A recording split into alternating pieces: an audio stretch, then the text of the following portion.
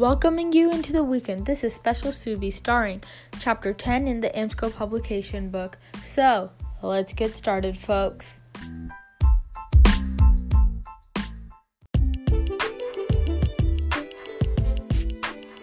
Before I get into the topic of summarizing and doing all that for the high schoolers who didn't read Chapter 10 in the AMSCO publication book, I want to take a minute to appreciate this chapter. I'm not a person who's too invested into human geography, yet this chapter seemed to indulge me and it was very interesting just to read about. I learned a lot about territory, power, and boundaries in this chapter, and I'm very excited to see what the high schoolers will learn next.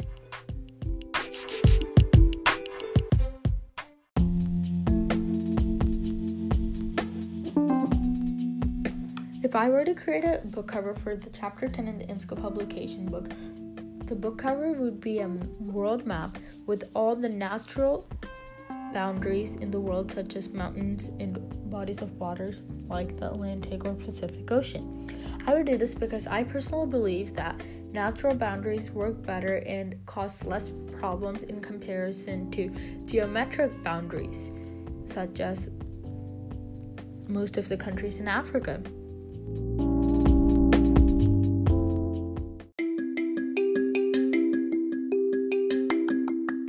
One very interesting and important point that I read about was the territoriality connects with culture and economy.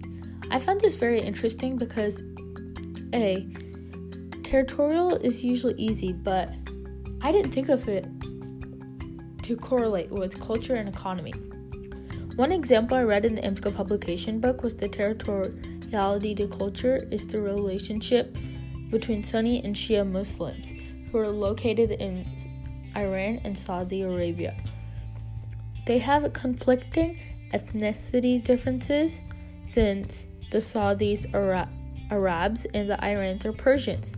The most important and rival-causing problem is the two branches of Islam, since they divided on the question of who should succeed Muhammad after his death in 1632, which is a religious problem that caused this division.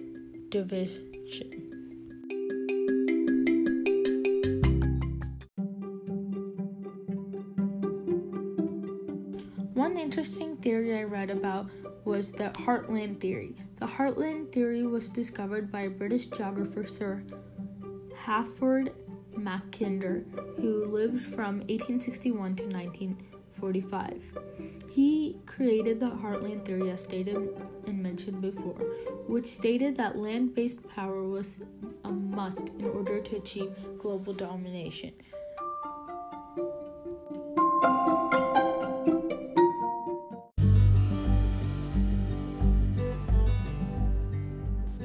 He believed that if this theory was followed, Europe could be the heartland of the entire world, which I personally believe Europe has the potential to do because Europe is one of the main countries in the world, and they don't lack in technology, infrastructure, or economy, and they have the power to become the hearth of the world if they wanted to.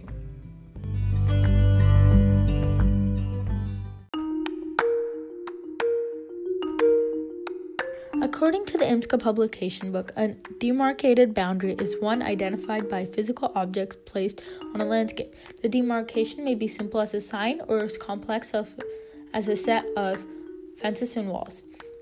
For instance, in Qatar, a country located near Saudi Arabia, and that is a peninsula, the demarcated boundary is a checkpoint.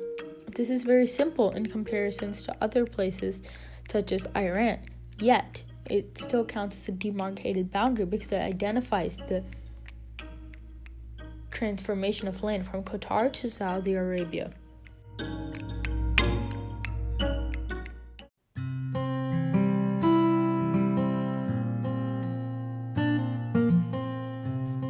When learning about territoriality and how it connects to culture and economy, it strongly reminded me of the dispute between Pakistan, India, and Bangladesh.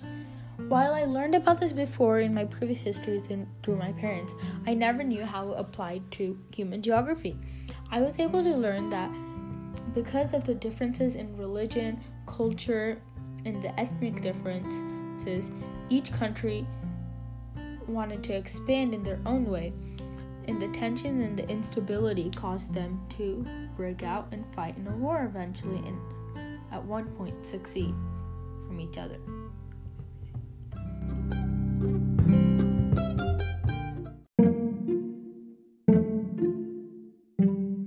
This allows me to conclude that India pro-rupted.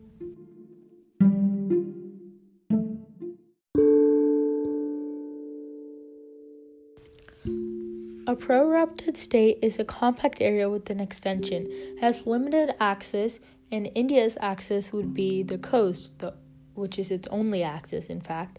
And pro-ruption may cause disruption, which it has with Pakistan and Bangladesh.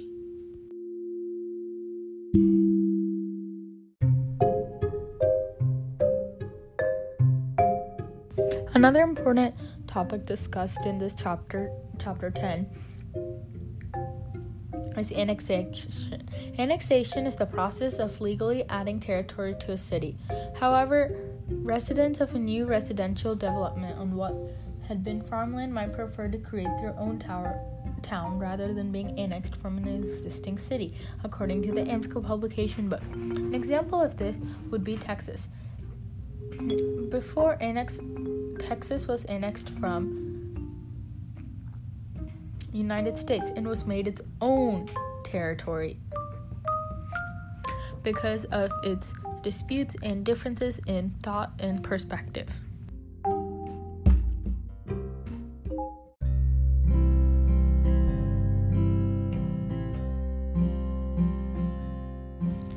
A fragmented state example would be United States. This is because the United States has 50 states, but out of them, some, for instance, Hawaii and Alaska, are not directly next to them. This makes them fragmented because they are in different locations, and places such as Alaska could easily be taken over by countries such as Canada.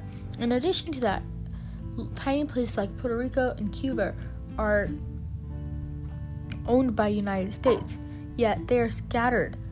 These islands are away from the core, and the problems with trade, communication, travel, and distribution of power is very easy in the United States. For instance, take recent political events.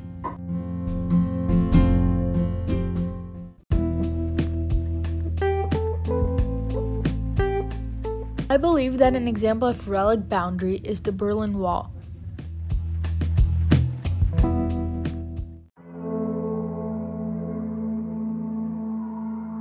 Folks, that's the end of the podcast today. From international and internal boundaries all the way to demarcated boundaries such as foundries. Your girl, Subi, signing out. Thank you for tuning in today's podcast 106.1, and make sure to tune in next week where we talk about Chapter 11 in the AMSCO publication book. Bye!